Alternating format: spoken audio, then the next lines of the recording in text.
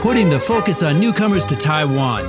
This is ICRT's New Life for New Immigrants. 挥洒汗水与泪水，新住民在台湾开辟家园的心声，请收听新住民新人生。Deep in the bustling urban jungle of Phnom Penh, full of busy traffic and even busier people, it's important to start your day right. For locals, that means making sure to have a good, reliable breakfast.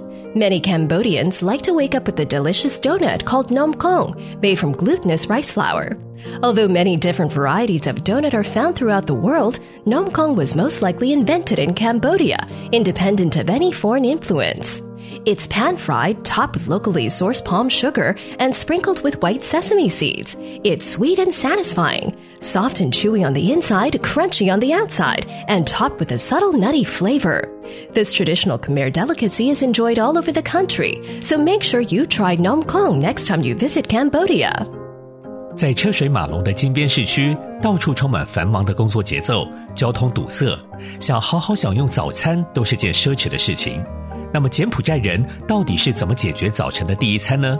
答案就是用糯米面团做成的甜甜圈 nom korng。nom korng 是高棉传统美食，也是在地人很常吃的一种早餐。